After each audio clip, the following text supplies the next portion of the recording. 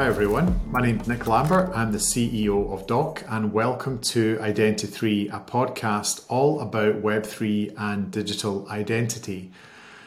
Today I have the absolute pleasure to be able to introduce one of the OGs from the SSI and VC space, Mr. James Monaghan. Thank you for joining us today, James.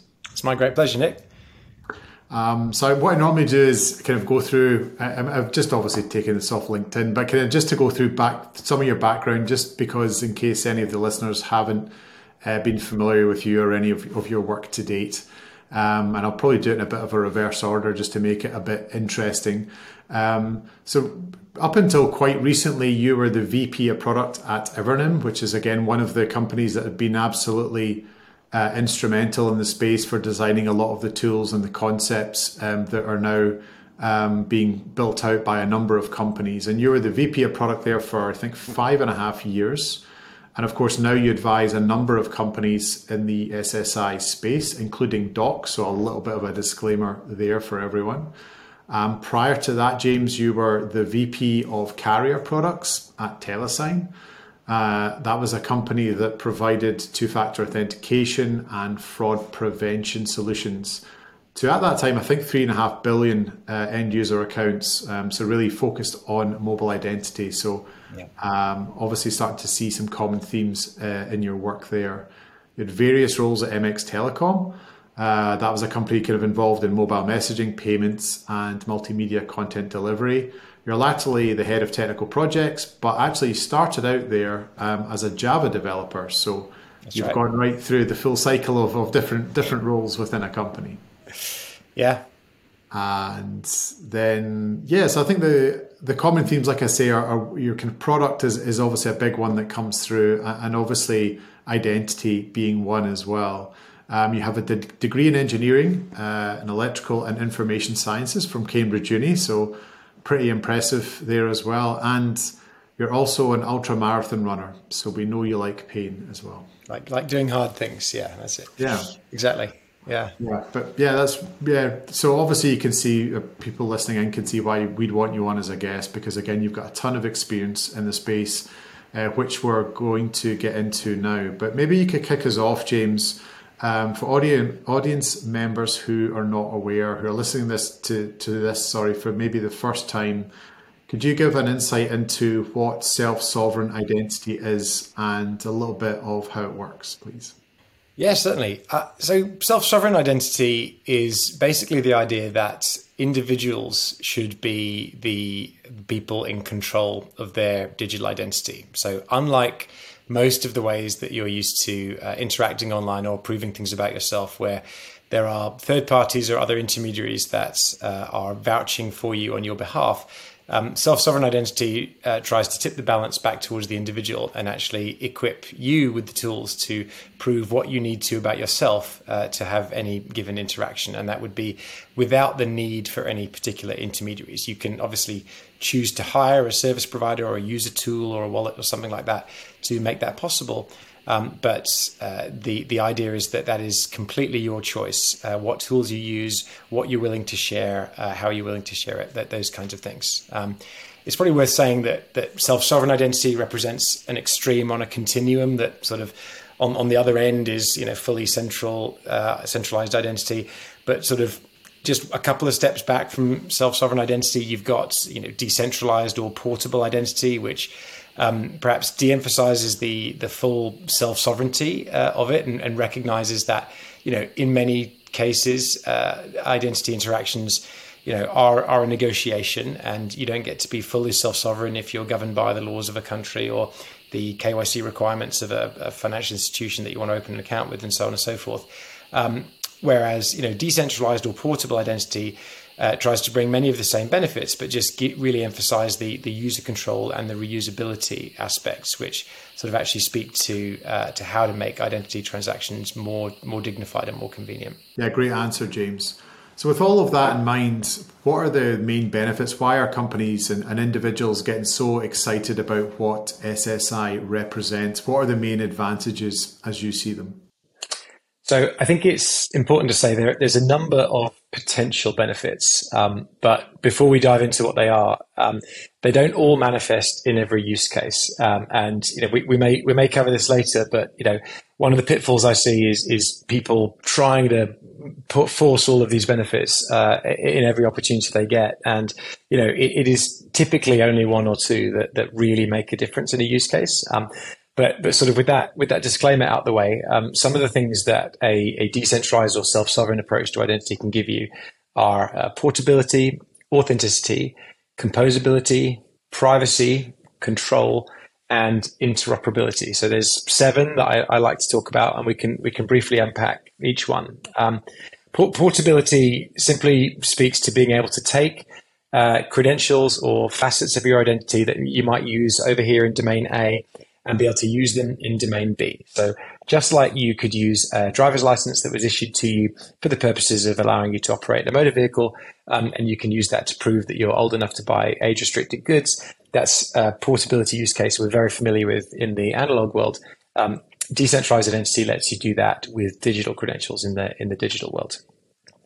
Authenticity speaks to the fact that typically you're dealing with cryptographically signed verifiable credentials. And so those are high definition bits of structured data that contain an electronic signature at the bottom, which means that you can verify the source, integrity, and ownership of that credential instantly, no matter where you present it. And so much like the hologram and the photo on a physical credential, you have that with this online credential, which is incredibly useful.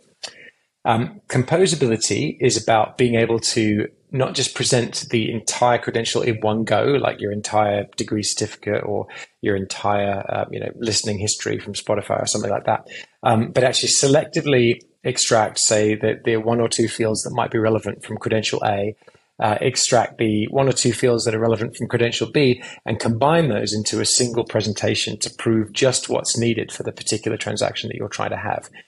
That's something that's unique to being able to do this digitally that you really can't do online unless you sort of go through and black out the details that you don't want to share in a paper transaction.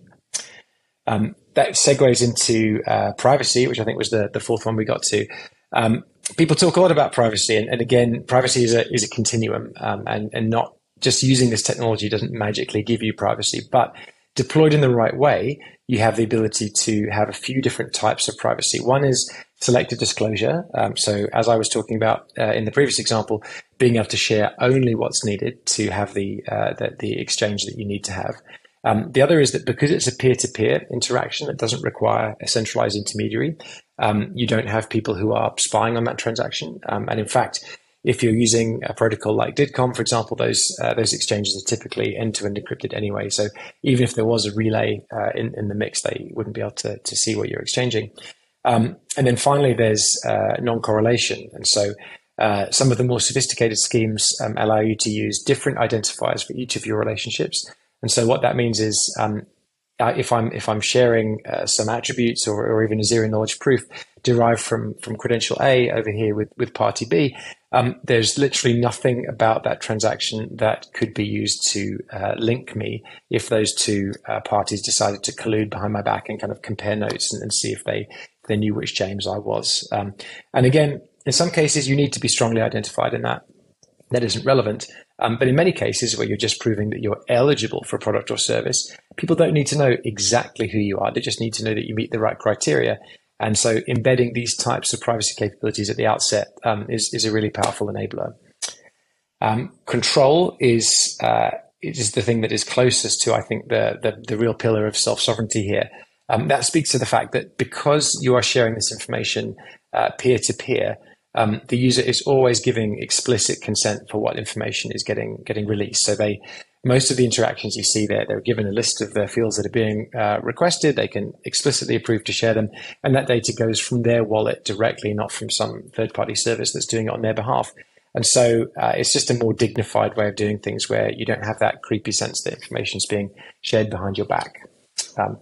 That also gives you the security benefit that I alluded to, because that data is, instead of every individual's data being stored in one giant database that's a very juicy target for hackers, Instead, it's spread across the hundreds, thousands, or millions of individuals that use the service. That's a much different attack surface for someone who might look to compromise that. They could still go after you with a hammer and get your data specifically, but it's much harder for them to go and get 100 million people's data in one go. And then the final benefit is interoperability. And it's fair to say that at the moment the industry is in a state of quite imperfect interoperability. There's a number of different competing protocols and kind of ecosystems out there, but the shared goal that they all have actually is that to manifest these benefits of portability and composability, all these different systems should work together. And so there's a strong belief in open standards and open source implementations that really mean that you don't have vendor lock-in. You can actually have big companies and little startups, open source projects, big government entities, everything all working together so that we can actually remake the identity fabric of the internet. And so those are the sort of 7 key themes that I tend to key on when discussing these benefits. But as I mentioned, they don't all manifest in every use case, and it's very important to really focus on which 1 or 2 benefits actually matter,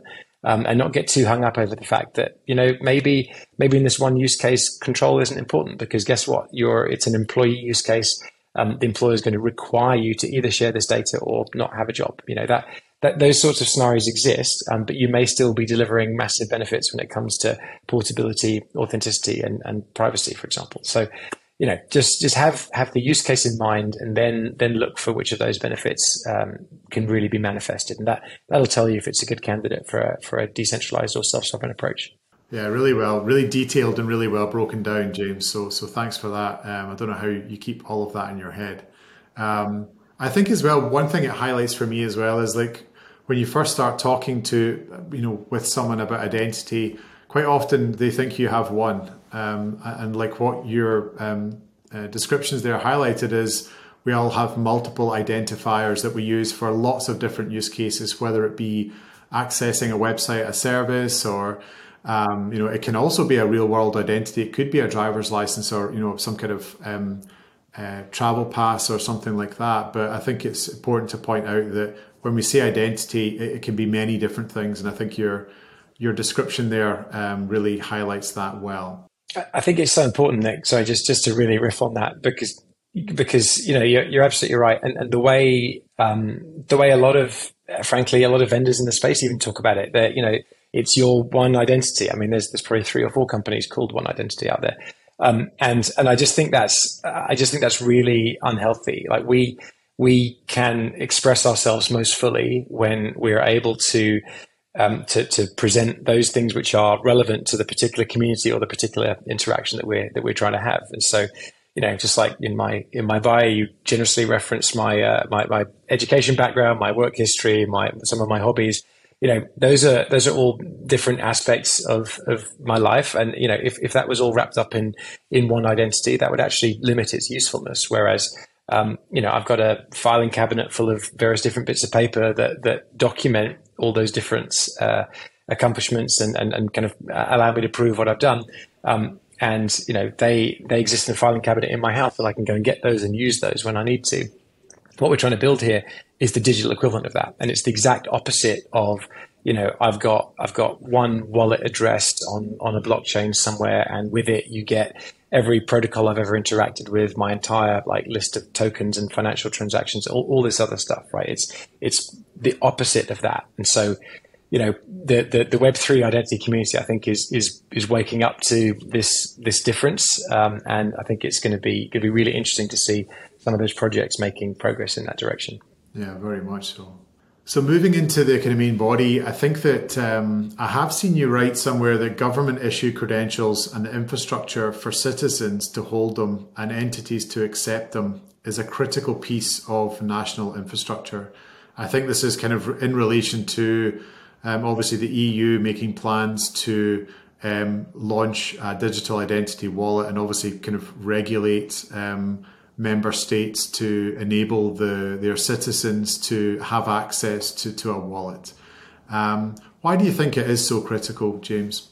Well, I mean, think about the hundreds of microaggressions that you experience in your daily life because of how hard it is to basically get on with your business because you're needing to prove who you are, or prove something about yourself, and then multiply that out across the entire population of a country, and then imagine it being 10 times worse for people who are less digitally included than you or I might be.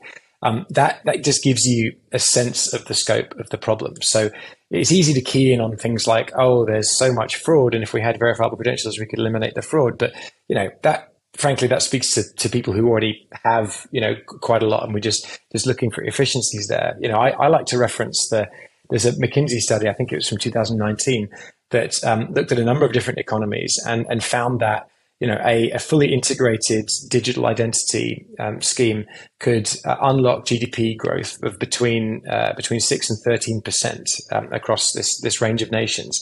And just think what that would mean. Like, even if we weren't currently living through hyperinflation and currency crises and things like that, that speaks to how much potential is kept at bay by how egregious these systems are today. And so I think every country, every nation that is trying to do the best by its citizens would look at A, enabling that growth, and B, frankly, just doing away with the indignity of the way we have to do these things today. So it's important to do it carefully. It's important to do it inclusively.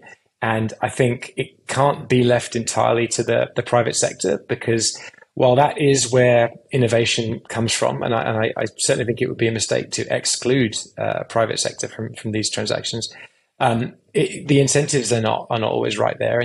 Look at our news media infrastructure and our social communication infrastructure is mostly privatized there, and that's led to all kinds of outcomes that we didn't expect. And so we don't want that for our identity infrastructure, and that's especially important in a time where it's getting increasingly harder and harder to tell what's authentic and what isn't. So for all those reasons, I think it's absolutely critical that governments take a forward-looking approach to this and recognize that, while they may think they have a financial services, like a financial crime crisis, or they think they have an unemployment crisis, all this kind of things, underpinning a lot of that is difficulties telling the good guys from the bad guys, proving that you're eligible for a loan, proving that you've got the right training to go get a job, and so on and so forth. And that potential for growth, I think, is why this should be a top priority across the whole world. And the EU is, as you said, really leading the charge there. And it's something I think to be admired. Definitely. I think there's also a misconception that technology can somehow narrow the gap between people that have all these services already in place and the rich and the poor. And the reality seems to be that quite often new technology makes that gap even bigger. So I think it's for that reason as well, it's really important that governments get involved to make sure that this is not yet another thing where those in developing countries get left behind, because clearly it's not going to make life any better for them either. That's very true. Very true. So I think we're in a place where we think soon each person will have a digital identity wallet in their phone if they don't already, and it can verify data about themselves that they can present to people or entities looking for verification of something of their identity. What do you think it means for those individuals and also the businesses that could be online services, for example, that they are interacting with? I think mostly good stuff. I mean, there are certainly some risks that this introduces, and I want to make sure we cover those off before we're done speaking. But in terms of what it'll mean, I think it will mean easier, faster, and more dignified interactions. And the reason I say dignified is because you can have easier, faster interactions today if you're willing to sort of fully share all your information. And I don't think it's healthy to live in a world like that. I think people should only have to share what's actually genuinely required. And we have here in the UK and in the EU and other places pretty good privacy regulations that sort of try to place the burden on organizations to only collect what's needed. But because of the risk of fraud and financial crime and so forth, the definition of what's needed is quite high, because you need to collect a lot in order to cross-reference it and make sure that it's legit. If we can move to a world where actually the data can be verified as being genuinely authentic and genuinely belonging to the individual, then you should need to see less of it to be able to reach the same level of trust. And you should need to keep it for less time, because all it's going to represent to you once you've onboarded that person is an ongoing liability. And so I really think that for a lot of interactions, we'll be able to have a greater degree of frictionless onboarding and also personalization, which doesn't necessarily come from sharing more data. It comes from making that sharing much easier and sort of much more equitable. So that will be, I think, delightful for all of us. And anyone who's used, Apple Pay when checking out online, for that first time you use it and you just get to pay in one click and your shipping address is filled in for you and stuff like that. That's quite magical. Imagine that for any time you see a form or a login or a sign up button. That's really the kind of place we're going to. So I think that will save people a huge amount of time and money and frustration.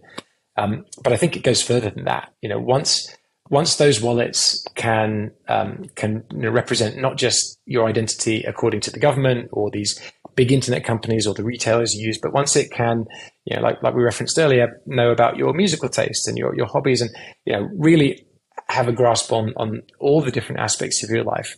I think if you combine that with personal AI and things like that, you can end up with very empowered autonomous agents that sort of are genuinely working on your behalf. And so these interactions don't just become easier. In many cases, I think they disappear entirely, and you can just have a much richer and more fulfilling life, which I think will be hugely promising. Yeah.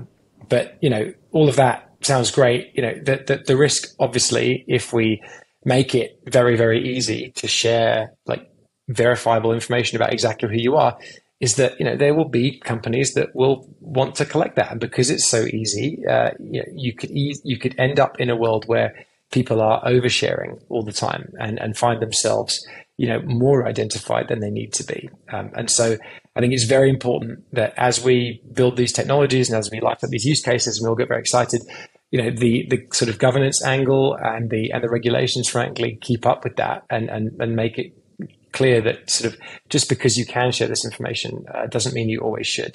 Because the true promise here is not just sharing the information, but sharing zero knowledge proofs and insights about the information that mean that you can still trust me without needing to know exactly who I am. And I think if we can get that right, then it'll be a really great future.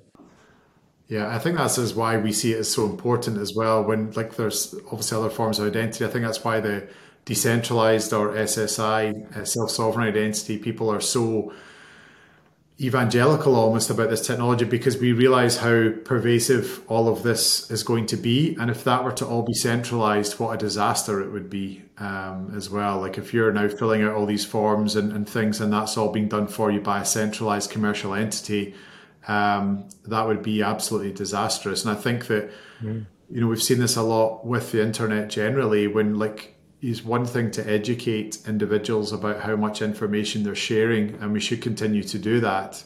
But the reality is people are quite lazy by their nature. And so quite often they'll take the more convenient path rather than the one that's maybe a bit more involved, even if it requires, even if the end result was they become more private online. So I think a big aspect, of course, is making it all, the SSI technology, at least as easy to use as the centralized solutions are. So looking at something like Apple Pay now, making SSI that easy to use, that makes it, a straight swap for an individual to pick up and use an SSI wallet over using something that, for example, Apple have produced.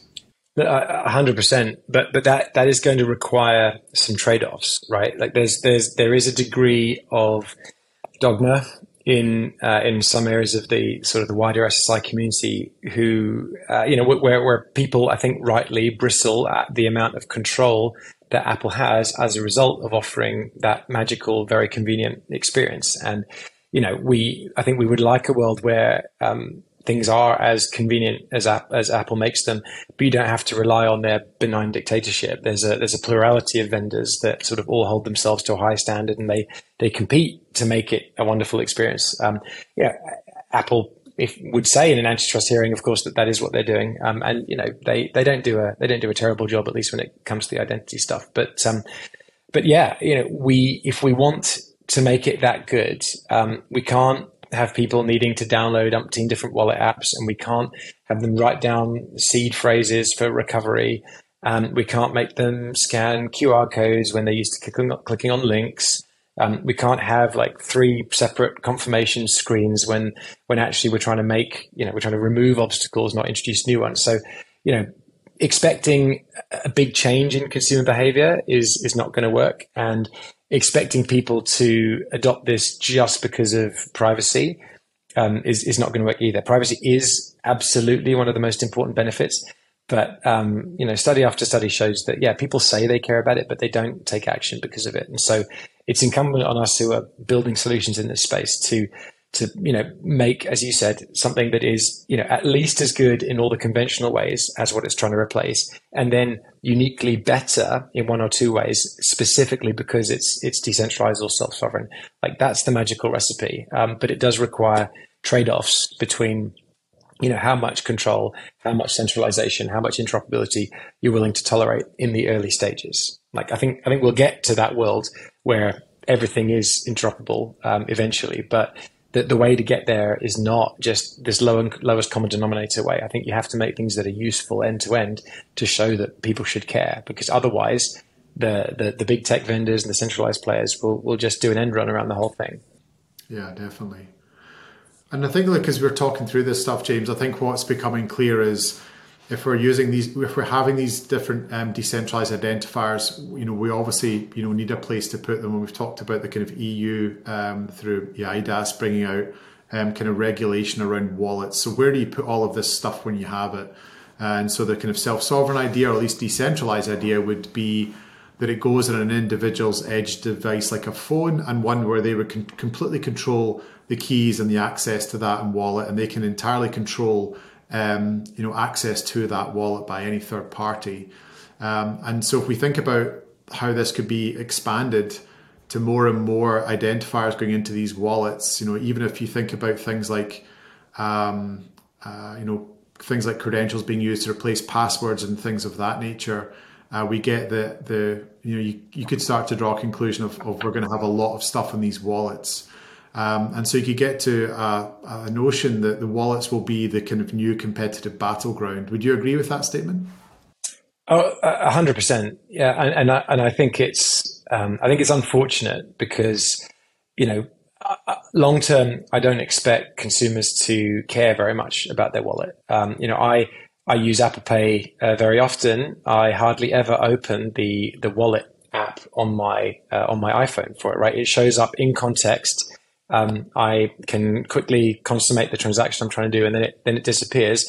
And my primary focus is on the merchant or whatever it was I was actually having that interaction with. And that's how this stuff needs to work long term. And so the fact that sort of now there are a massive range of wallet apps out there that have different takes on what the user experience should be. They're aligned to different communities.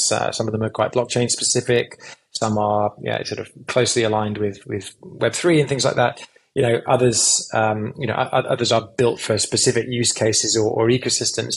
I think that's just kind of the messy middle of this phase where to make something work end to end, unfortunately at the moment, you need to control many of the pieces along the pipeline, because we don't yet live in a world where all the relevant issuers are issuing standards compliant credentials in formats that you can use. Consumers have wallets on their device that play nicely with those, and relying parties have the infrastructure to accept them. And so if you're trying to build an application that works today, quite often you have to plumb a lot of that in yourself. And the wallet is one of the most critical pieces of that, because it's the bit that the user sees and touches. And it's also where that promise of trust, that the binding of those credentials to that individual and the end-to-end encryption, it's the kind of fulcrum for that. And so for all those reasons, most of the successful projects today have either shipped their own wallet or have aligned behind sort of one or two that are that are quite well known.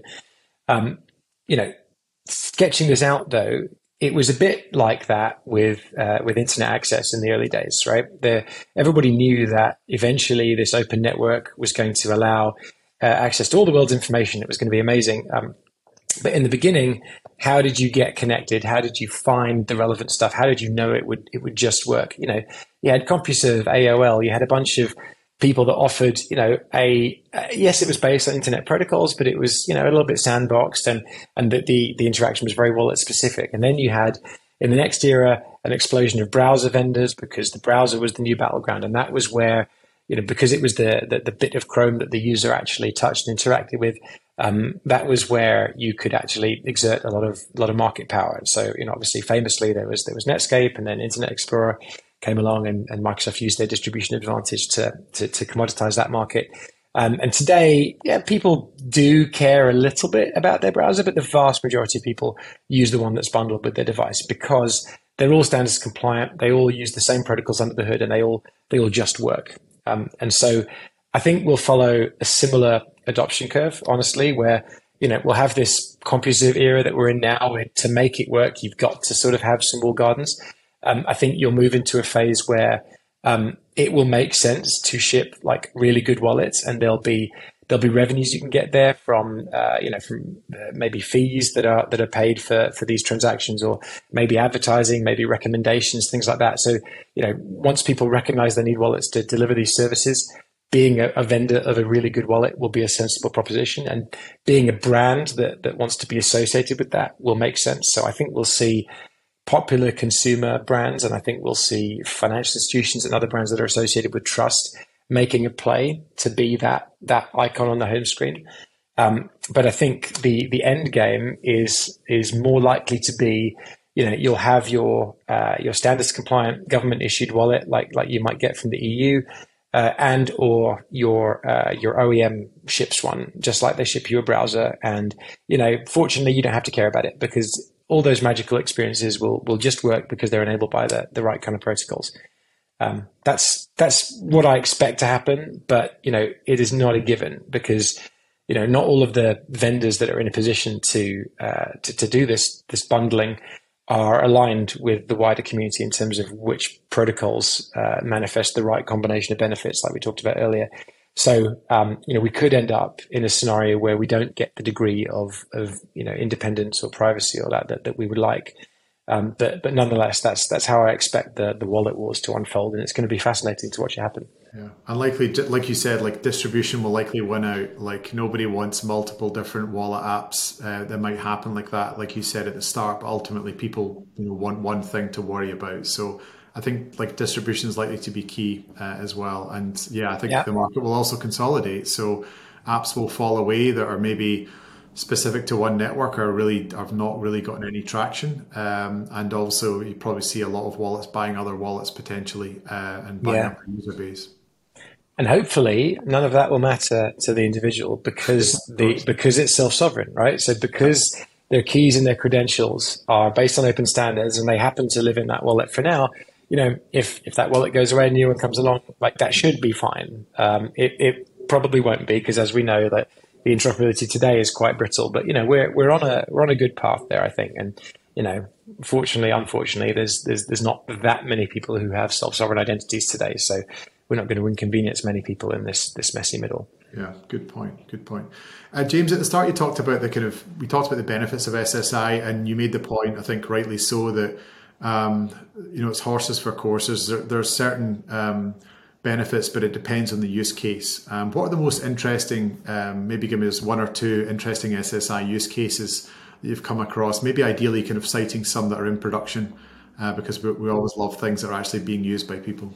Yeah, gosh, I mean, there's quite a few that are, and I'm trying to make sure I don't just always trot out the same examples, because so there's less in production than we would like, but there's more than people think. And, you know, so the one I always used to talk about a lot when I was at Evernym, because it was one of my absolute favorite use cases, was a doctor's passport that basically allowed workers in our National Health Service to move from one hospital to the other without having to spend a day beforehand, basically in some HR office in the basement with their original degree certificate and their passport and their GMC registration, all this other stuff to prove that they were a real doctor, so they could go and help patients. That I love that use case because it's canonical portable identity. I mean, it is exactly made for this technology. And while you think of the NHS as a monolith, it's not. It's 1,000 plus different trusts, but they all have this same root of trust. They all are willing to broadly trust each other's work. So you need an inherently decentralized solution to make that work. And the scale of the human impact there was massive, because 100,000 clinical days a year were wasted just with this manual paper vetting process. And think about the benefit that could have been brought to patients if the health workers were able to actually spend that time not doing clerical duties, but actually working with staff. So I love that use case, but I feel like I talk about it all the time. So a couple of others that use case you just talked about. I'm not going to talk about the use case that I just got. Or I'm not going to monologue about the use case. No. So a couple that I've sort of been involved in the last 6 months that I think are really cool. One is a reusable business identity platform, and so we talk a lot about the benefits that self-sovereign identity has for individuals, and I think it's a cause very close to my heart, and I think yours as well, Nick. But the fact is that all these same processes are actually, they multiply tenfold when you're a business. The amount of stuff you have to prove about yourself to be approved as a supplier to, say, a pharmaceutical company, or to be onboarded for a business bank account, or to get a loan, or to receive investment. It's very, very onerous. And the process is utterly non-standard, even though the level of compliance you have to reach is typically standard across the industry. The specific process you go through isn't. And, these things, people are emailing back and forth like spreadsheets as forms. And it's 2023. I mean, that is ridiculous. So some human being is wasting time typing in data. Another human being is wasting time reviewing that and plugging it into a variety of third-party tools to get it verified, and so on and so forth. And that is repeated every single time you need to have due diligence conducted on yourself. And so applying these same principles of instantly verifiable data, placing it under the entity's control, and making it portable between these different contexts, can allow you to cut through all the inefficiency in those processes and, get onboarded, get your data verified once, but then for every subsequent process, you can still reuse that core of verifiable data that was built up there. So I love that use case just for its ability to, again, have massive commercial impact, but also for the individuals involved. Like, they're going to get to focus on growing their business and doing more productive things than just cranking through paperwork. So that's a use case very dear to my heart. And another one that's sort of quite timely, because here in the UK, we just had the King's coronation, and a big part of that was a push for everyone in the UK to get involved in volunteering. They called it the Big Help Out.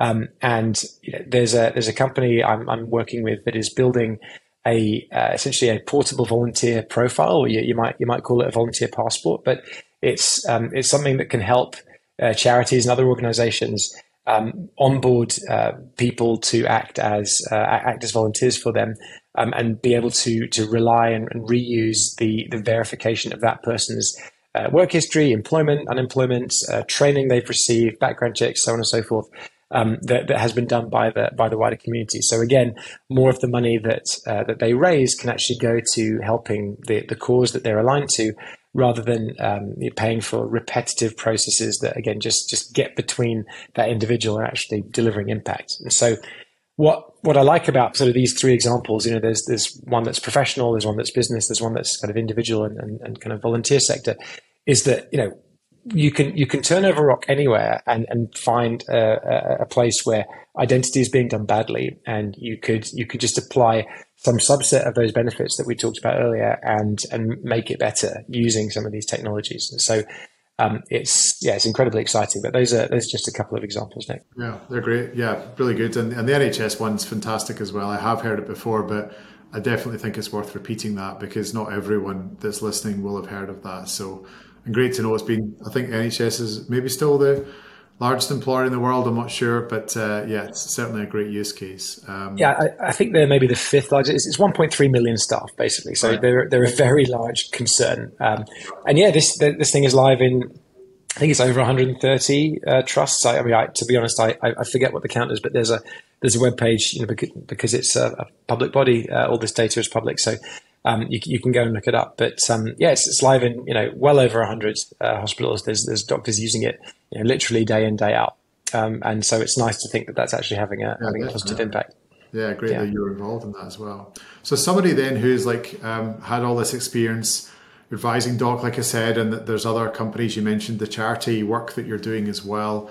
No one seems to me at least, to be better placed to advise or give practical tips to organizations looking to implement SSI. I know that's a very broad thing, but could you give us some maybe some broad examples of what organizations that are seeking to leverage this technology might consider? Yeah, I'm happy to, and I'll start by saying it's very kind of you to say that, but I'll start by saying what I say to everyone who I work with, which is that I've also made many of the mistakes that I want to help people avoid. So I know where the bodies are buried. So it's not just about best practice. I certainly haven't got everything right, but yeah, look, the single most important thing, and maybe I'm biased because of my background, but the single most important thing is that basic product management doesn't go out the window just because there's a blockchain or verifiable credentials or some fancy new technology involved. You still need to start with a clear understanding of what the user problem is, and you need to be aware of which benefits matter in your use case and which ones don't. Don't try and force fit a solution where it doesn't necessarily make sense. And with those things in mind, you can architect a solution that can actually deliver on the benefits that you want. But if you over-index on the decentralization aspect, for example, when you're working in a bounded kind of closed context, then you're going to end up with outcomes that don't make sense. And I see a lot of companies that sort of want to really manifest all the goodness that decentralized identity could bring to a user, and in doing so, they water down their opportunity to really bring the one key benefit that actually mattered in a particular use case. And so I've hammered on about it in this conversation, and I did a whole SSI meetup webinar where I was harping on about this as well. But it's kind of my crusade at the moment is really to say we don't have to do all the things. I think we really can focus on designing something that is likely to deliver the most important areas of benefit.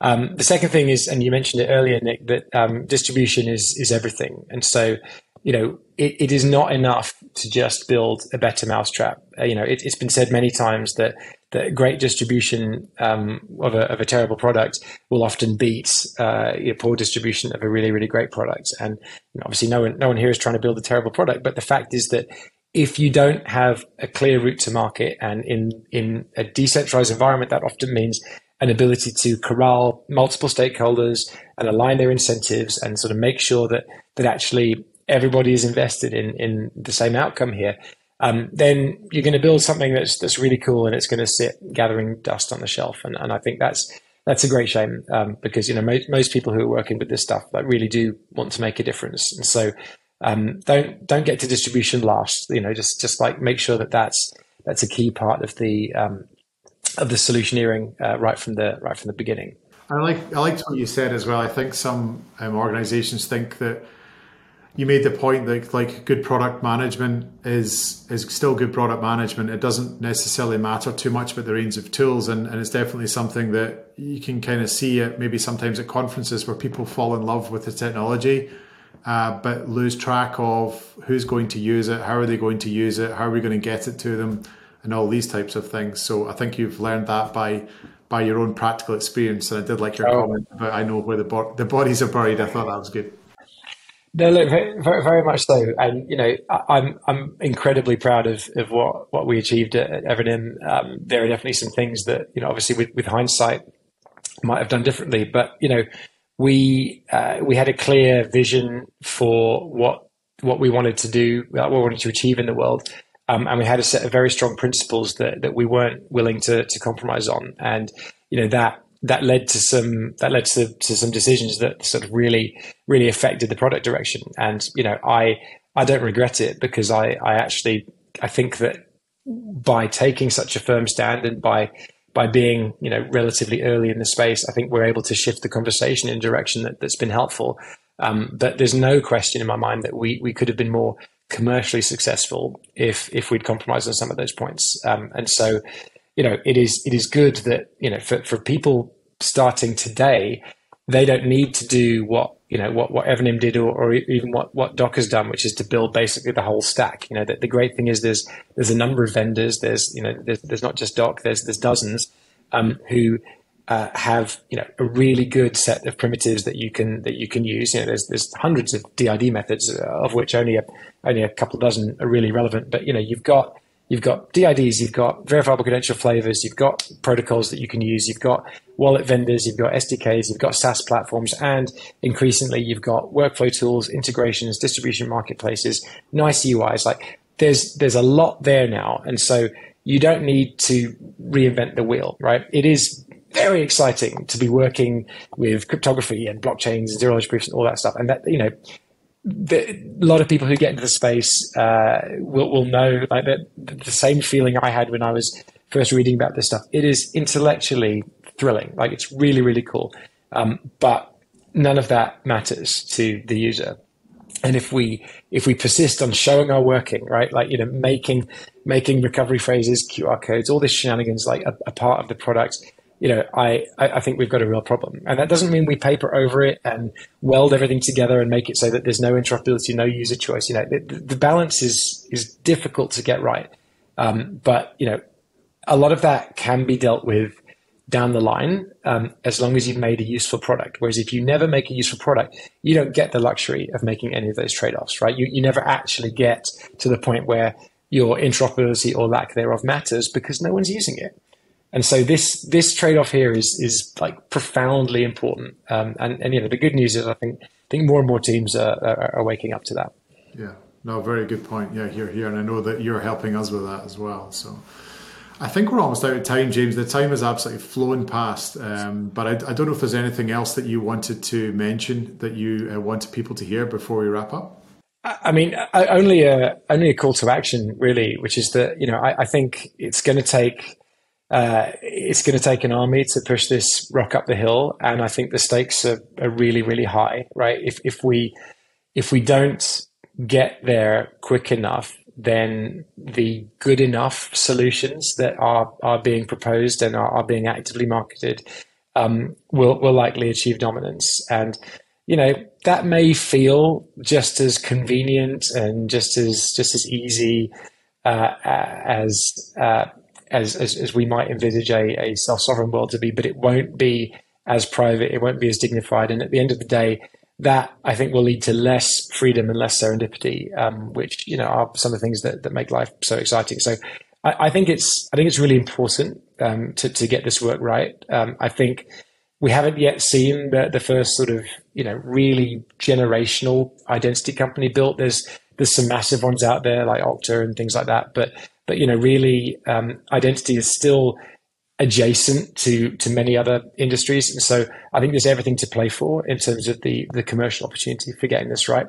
And if we really want a world where I can take my driver's license and use it for a bank account. I can take my banking reputation, use it to go and get credit. I can take my credit, use it to buy a car. I can use the fact that I've always driven Audis to go and get a discount on a rental, blah, blah, blah. If I want to be able to move all that, then we need hundreds of use cases. So, we don't just need infrastructure companies. We need people building on top of companies that provide that and going after the industries that they know really well, where they have an unfair distribution advantage. And that is what's going to lead to this thing really taking off.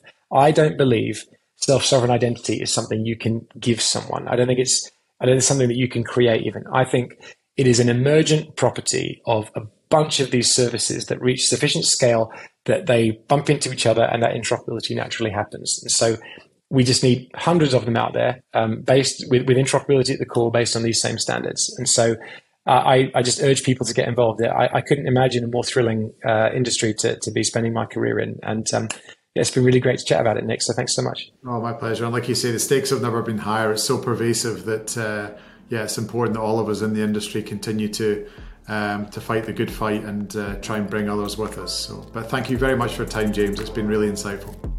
My pleasure.